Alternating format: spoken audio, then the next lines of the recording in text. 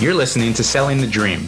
This isn't an interview, and we're not journalists. But each week, we'll ask our guests to open up and share their secrets to business success. Let's have a conversation and have some fun. Hey everybody, welcome to Selling the Dream podcast. My name is Ken Jordan, and as always, I'm joined with my co-host, Joe Iredell. Our podcast is sales, motivation, and success. That's our theme. Our rules are, be honest, be sincere, but don't take yourself too seriously. And we like to have a little bit of fun, but we always like to pull something out of these episodes that's going to help people in sales or entrepreneurs apply to their business and hopefully become successful. So there you have it. And of course, now's the time, I guess I might as well introduce my buddy, Joe. What's up, Joe? Kenny Jordan. What's up, my friend? How you been, brother? How's number 5? We were just talking. How's the 5th kid doing? When you have 5 kids, it's kind of interesting because I tell everybody it's with the 5th one, you don't really give them the same attention. So if you get a job at a really busy restaurant that just had a big lot of turnover and you just kind of tell them all right, hang by some guys that have been here a little bit longer and sort of look what they do. And you'll kind of get the feel of it because the boss isn't going to be around all that much to walk you through training. So that's we get a lot of help though. So it's all good, but how does Joey feel about having to raise Rocco? Dude, I'll tell you what, they love it, man. They're all about it.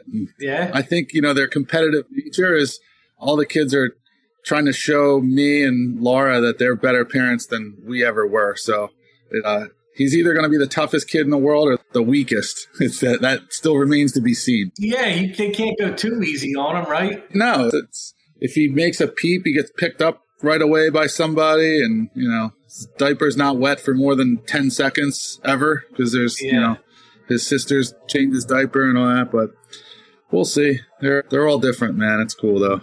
It's wild how they all come from the same 2 people, and they're so different. It's pretty cool to watch, they definitely have their uniqueness about them, but they're all nuts. That's the only thing that they have in common is they're all out of their minds and incredibly difficult to deal with at times. I know they all got a good sense of humor, which can help soften the blow of the world, We try to keep it breezy. What did you think of the Super Bowl, man? Politically, I feel like it was riddled with hypocrisy.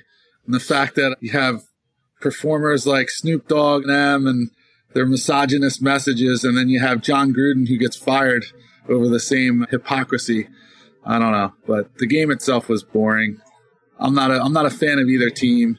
It was, there wasn't really any cool storylines like previous years, and I don't know. I thought there was a cool storyline with Matthew Stafford finally winning the Super Bowl. You had the young kid, Joe Burrow coming in and, trying to plant his flag as the new era, the new elite young kids. Yeah, I guess. It wasn't the Eagles, dude. It wasn't a team I really care about. So, Joe, you're in a business. You're in a young man's business, young person's business, right? Let's face it.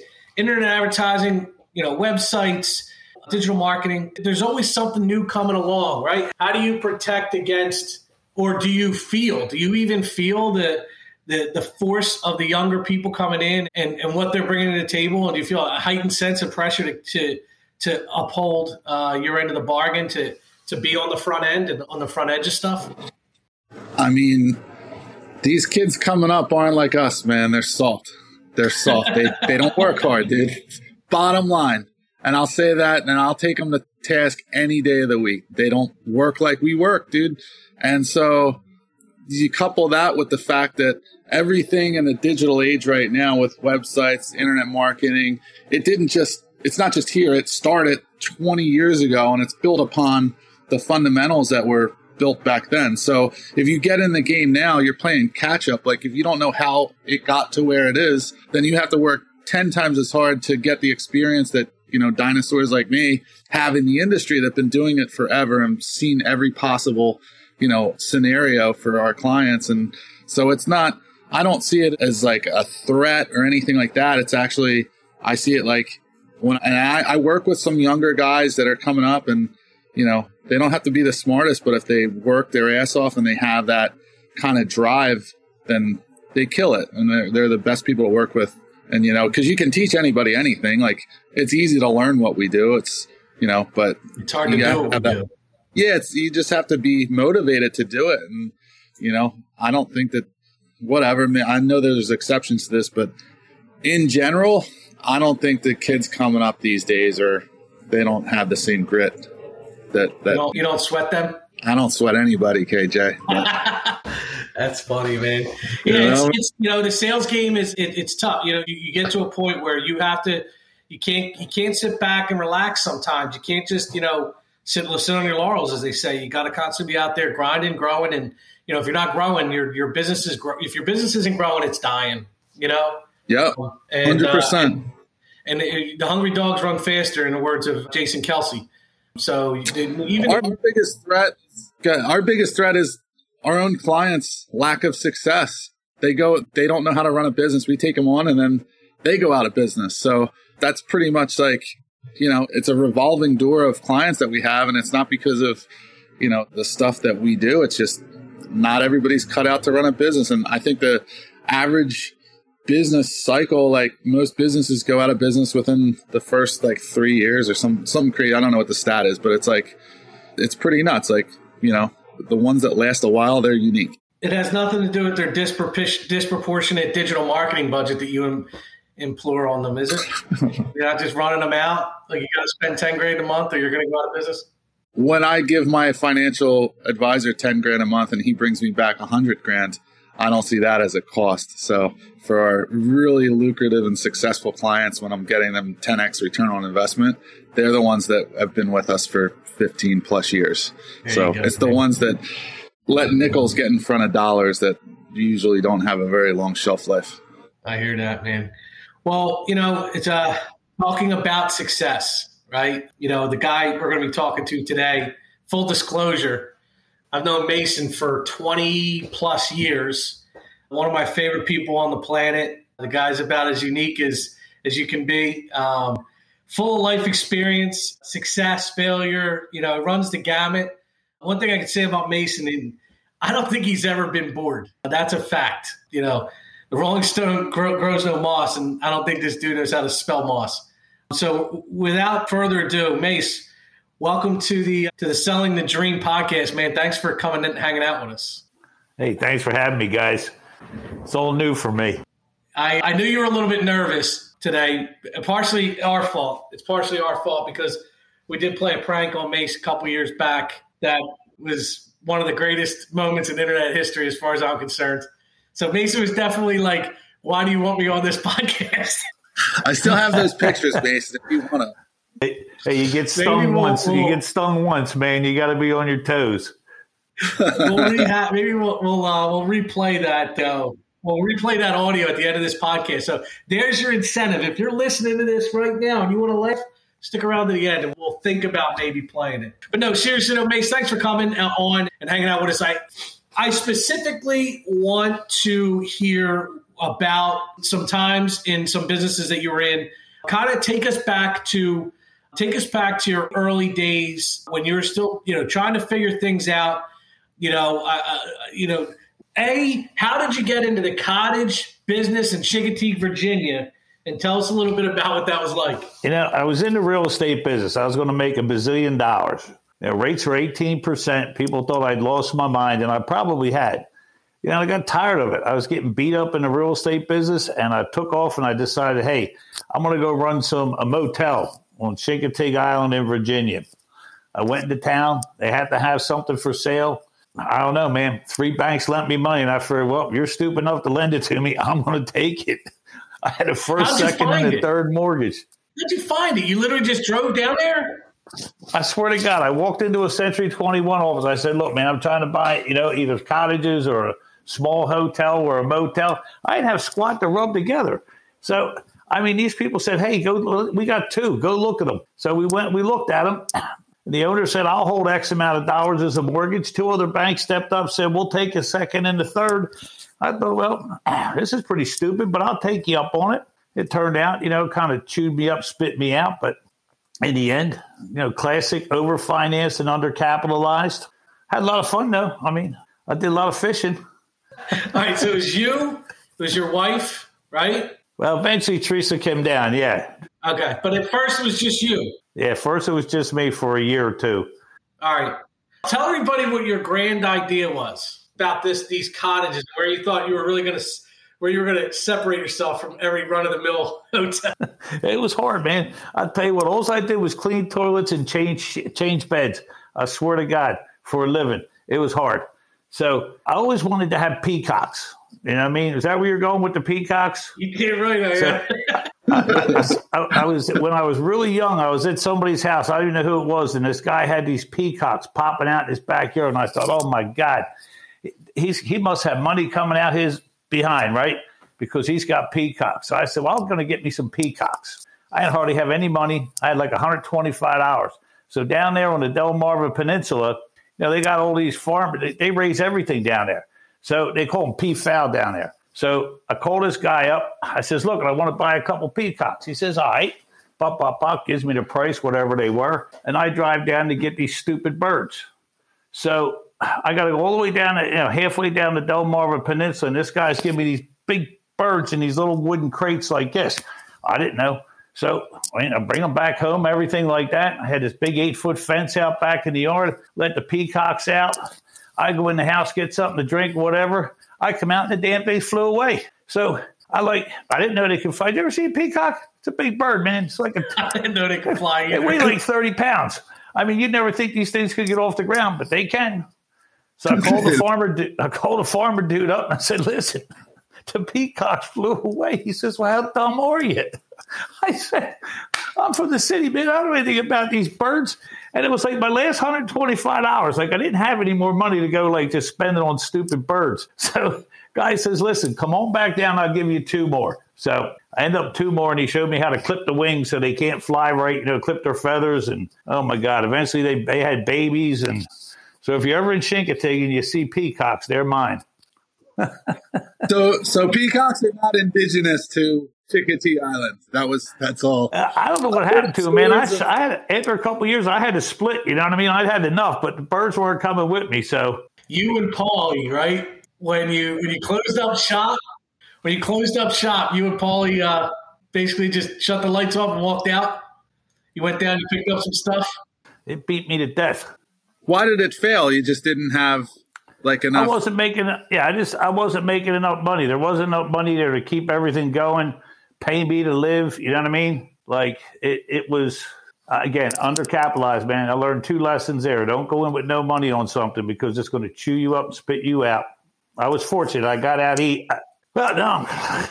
Yeah, it was hard. It was a great time in life, but it was also a bad time, man. So live and learn. You came back up north, and what'd you do from there? Got back in the real estate business, right? Yeah, got back in the real estate business a little bit, and then we bought a fruit store, me and Tracy, in the bazaar of all nations, right? Oh my God. Well, that was just too much work, man. It was 7 days a week, like 10, 12 hours a day. I was working like they put me out in the field with a plow. So, I mean, we made money on that one, you know what I mean? But eventually the bazaar closed up and we got out of there. But yeah, we made fruit baskets, sold a ton of stuff, and getting up 4 or 5 o'clock in the morning, going down to the produce center, getting the stuff, hauling it back. It was crazy, man. So that one didn't work too good either. Yeah, they didn't pay well. So that's hard work. So that's 2 entrepreneurial, ventures that were extremely difficult, right? And you learned a couple of lessons there. One, don't buy things that go bad, right? If it's got a short expiration date, stay away from it, man. So from there, what did you do when you left the fruit stand? What did you do at that point? Back in the real estate business. I'm telling you, all my money I made in real estate, and I made in, whatever I made, I should say, not all my money, but whatever I made it, real estate and the mortgage business. So back in I went, Now, when did you get in the mortgage business? 1990. 90. So it's been 30-some years. Yeah, 31 years. Yeah, a long time, man. So from 1990, you're in the mortgage business. You're doing well, doing very well. Got into a little bit of day trading during the tech boom, right? Probably learned some similar lessons that I learned with crypto, because that doesn't always go up. Well, I learned about options and so margin. those tips you were giving me a while back, they didn't pan out, KJ? I hope you didn't take them. Yeah. It was for entertainment purposes only, Joe. Listen, if I can't explain it in 30 seconds, I don't invest in it. That's my rule.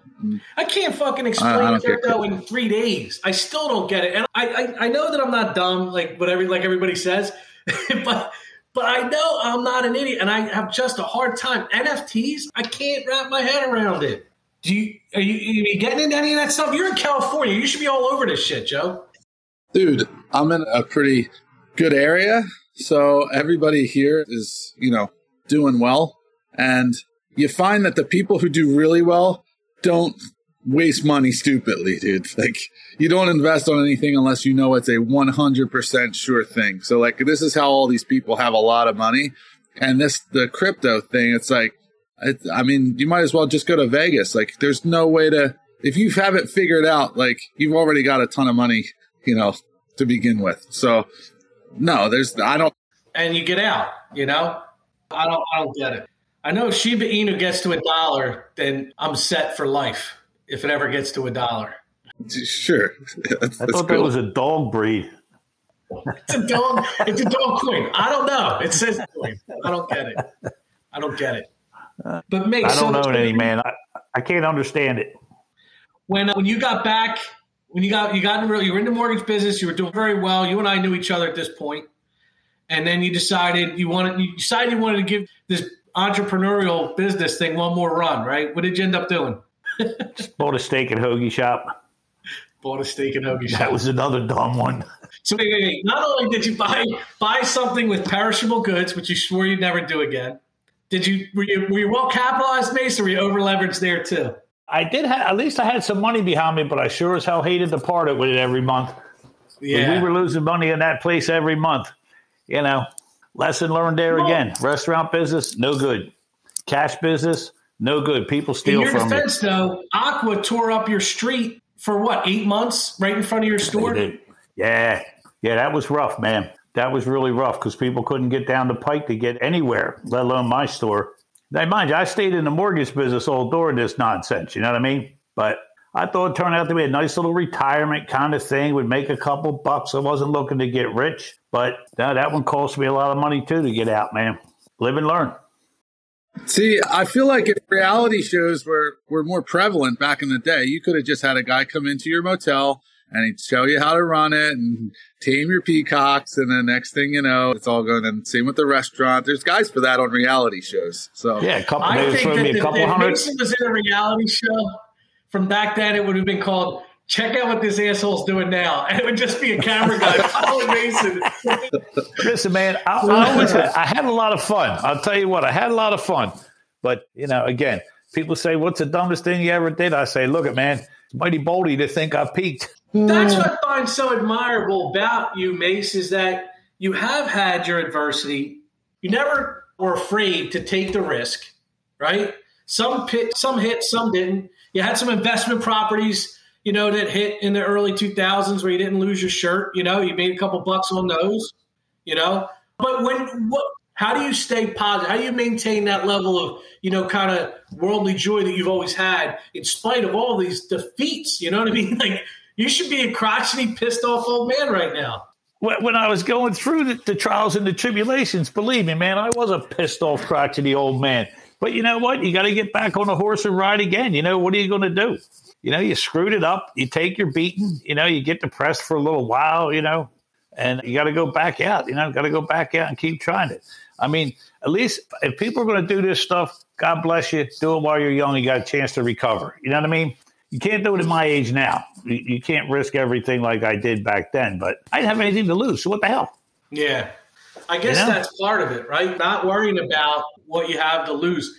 One of the things we talked about earlier today, was being the cause versus being the effect, And when you realize that you are the cause of the matter versus the effect of the matter, that's when you're in that nothing to lose mindset. Like, not the nothing to lose, but you're not worried about the consequences. You're not worried about the obstacles. You're not worried about what's going to hold you back. You're not seeing that. You're seeing a wider vision. You're seeing everything from a place of possibility.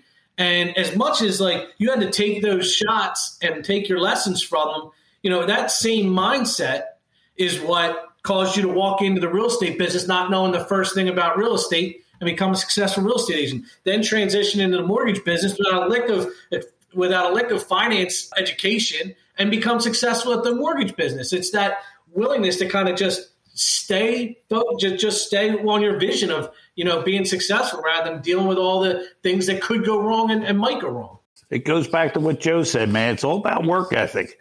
I swear to God, you can get lucky. I mean, I'd rather be lucky than good, right? But you just keep working. I mean, what else are you going to do? Keep working hard. Going to notice. I've found a common thread with successful entrepreneurs and business owners that they have one of two things. They either have like a tremendous amount of overconfidence in themselves, or they're just completely naive, because no one in their right mind is going to start a business and knowing like going to happen and the work that's going to be involved. And if you think that you have it figured out in the very beginning, you're going to soon find that like what you thought you were doing is completely wrong. So like, that's how I look back. Like when I started my business, I'm like, I never could have known or expected what was going to happen. And I would have scared the hell out of me, like all this stuff. And I look back, I'm like, holy crap, dude. Like, how did I even, if I knew that was going to be like that, I never would have done this. But you just kind of fight through it. And, just again, it's not, you're either super self-confident and like, I can do this, or you just don't know. And like, you just take that blind leap of faith, and I think you just fight through it. It's like, there's an old saying, God has a way of making you forget pain. I think you have like this thing inside, this drive, this innate drive. And yeah, you're going to take your shot. You're going to fail maybe. And even if that happens, there's still that something in your DNA. After a while, you'll forget how hard it was and you'll try again. It's like having kids, to be honest. You forget. By the time you get to the second, like, yeah, let's have another one. Like, do you remember how hard the first one was? But yet you forget. And Joe, you forgot 5 times. You just keep having it. So I think that's the same way with business. You got to have this desire to want to go through the journey. And I think, Mason, you would agree that it's a cliche, life's a journey, not a destination. But like, think about the journey. Yeah, the consequences, things were hard, and you had to deal with some money issues. But think about the fun you had along the way, even though some of them didn't pan out, right? I had a lot of fun, man. I'll tell you what, everything I did, as much as I say I regret them, I don't, because they made me what I am today. You know what I mean? Hopefully I learned the hard lessons from them. But, hey, when you got that spirit, you got that entrepreneurial spirit, you can. You know what I mean? It's just like you're always going to try something. You think you're invincible. You think you can do it. So just don't give up. But not, as you see, I've toned it down a little bit. I'm not running out there buying stuff now. You know what I mean? Like the real estate did good, but you don't see me owning rental properties now. Too hard. You know what I mean? Pain in my tail anymore. So, well, you found your niche. You're good at writing loans and getting them to the settlement table, and there's a lot of people out there clamoring to work with you. So you've done that, and now you just gotta sit tight, and keep working. And now apparently I'm a blogger. Wow. You're on a podcast, Mason. It's called a podcast. Oh, podcast. All right. I'm doing something new, though. Yeah, that's just cool. All right, so wrapping it up, Joe, what are your final thoughts here, man? I think that probably the biggest takeaway for me with Mason is just don't ever give up. Just try anything. And they're not all... You have to go into stuff knowing that like they're not all going to be home runs, and it's the swing and the miss that's going to get you closer to the home run. And you just have to be willing to put in the work. And something that makes it a lot easier, I think, is when you simplify everything in your life and you boil it down to, I call it like the nut that you have to cover every month. Like, what is your absolute minimum amount of money that you can make to cover all of your bills and food and, everything like that. And when you boil that down and you take away all of the excesses of, going to Starbucks or whatever, which is like, a luxury, if you just figure out like, this is exactly what I need, doing entrepreneurial stuff becomes really easy, because if you live modestly, then, it's not a whole lot of money you need to make. And there's a lot of things out there that can make you money, and, it's not as daunting as it would be when you simplify it and you see it in such a small, monthly nut that you have to cover. So that's where I started. And, 5 kids later, the nut's gotten a little bit bigger, but whoa. Oh, never mind. A little innuendo. Here's my takeaway. Pain's inevitable. Suffering is a choice. Right, Mace? You're going to feel the pain, but you don't wallow. You don't sit around and suffer. You still try and find joy where you can find joy, have fun wherever fun's possible. And, when you get to the end, you'll have great stories to tell as long as you go about it. And stories people want to hear, and they want to hear because you tell them with a smile. You tell your stories, Mace, with a smile because you look back and think it was a wild, crazy thing to do and, funny. There's a lot of people that might, they hit their feathers and they want to tell their stories with a frown, and nobody wants to hear that shit. I'll be honest with you. Tell that to your therapist. You know what I mean? I want to hear Mason's stories because he tells them with a certain amount of, full humor, So that's my takeaway from it, Mace. I appreciate it, guys. Look, I'm not looking to do anything crazy now. I'm set up nice, just going to finish out my life in the mortgage business. It's all good. You guys are younger. I got 20 years on you, man. Go do it. Yeah. I think it's kind of interesting. I was thinking about this the other day that when you got into the mortgage business and we got out of college, Mason's about the same age now or then as we are now, right? When I got in the mortgage business, Mason was, about 43 when I got in. Yeah, and I'm 43. And I've gotten here without having peacocks and horses and, steak shops. So like, smart, no, man. but like, so it got me to thinking about, Mason, your perception of me and Kenny as these cocky little shits at 20 something years old, coming in and our suits and stuff like that. Like I look now at, we talked about this a little bit earlier. Like I look at these kids now and, occasionally you get cocky little fuckers like that around, but for the most part, like, I don't know. Maybe it's because I'm out in California or whatever, but KJ, are you seeing it? Like, do you see kids with swag like that these days, like coming in, like bringing up? I have a couple, I'll be honest, but like it's few and far between. In my business, yeah, there's definitely some workers coming in. There's some really strong, and they're competition, and that's okay. There's some good people coming up, and I'm happy to see that. Now, there's a bunch of schleps coming in too. A bunch of, kids that think, you have an Instagram and you take enough cool pictures and you'll be successful in the mortgage business. And that's not the case. You need to put in the effort. You need to put in the work. We definitely have a good generation of loan officers coming in behind us. For a long time, I was the youngest loan officer I knew. I can't say that anymore, unfortunately. Now there's some really good ones in their 30s, and I'm okay with it. I like it. I learn from everybody. I learn from people that have been in business 5 years. I learn from people in business 20 years like Mason, or 35 years like Mason. So it's all good, man. But yeah, I'm seeing it. Yeah, I just think I remember, when we started out and the guys who were older than us and who were killing it. And like, I just put such a target on them. Like, I'm going to eat your lunch, dude. I'm going to come and outwork you. I'm going to, all that kind of stuff. And it's like, now we're kind of on the other side of it. I'm like, dude, like kind of looking over my shoulder, like who are these kids like coming up? Like, and it's interesting, it's like definitely. Get to be my age, man. Guess what? They run faster and jump higher. It's a simple fact. Eventually they're going to catch me, man. And, and I'll phase out gracefully, but yeah. And there are a lot, like Kenny says, there's a lot of younger guys out there, man. They're admirable competition. God bless them. You know what I mean? So yeah, we all got to stay on our toes, man. They're going to, like you said, they're going to eat our lunch. So we got to stay strong. I will say this: from our perch, we can spot the good ones. We have a very good vantage point to spot the good ones and the bad ones. So I can tell the ones that aren't going to be around much longer. There's definitely some good ones out there. So no doubt about it, man. All right. Well, we're going to wrap up with that.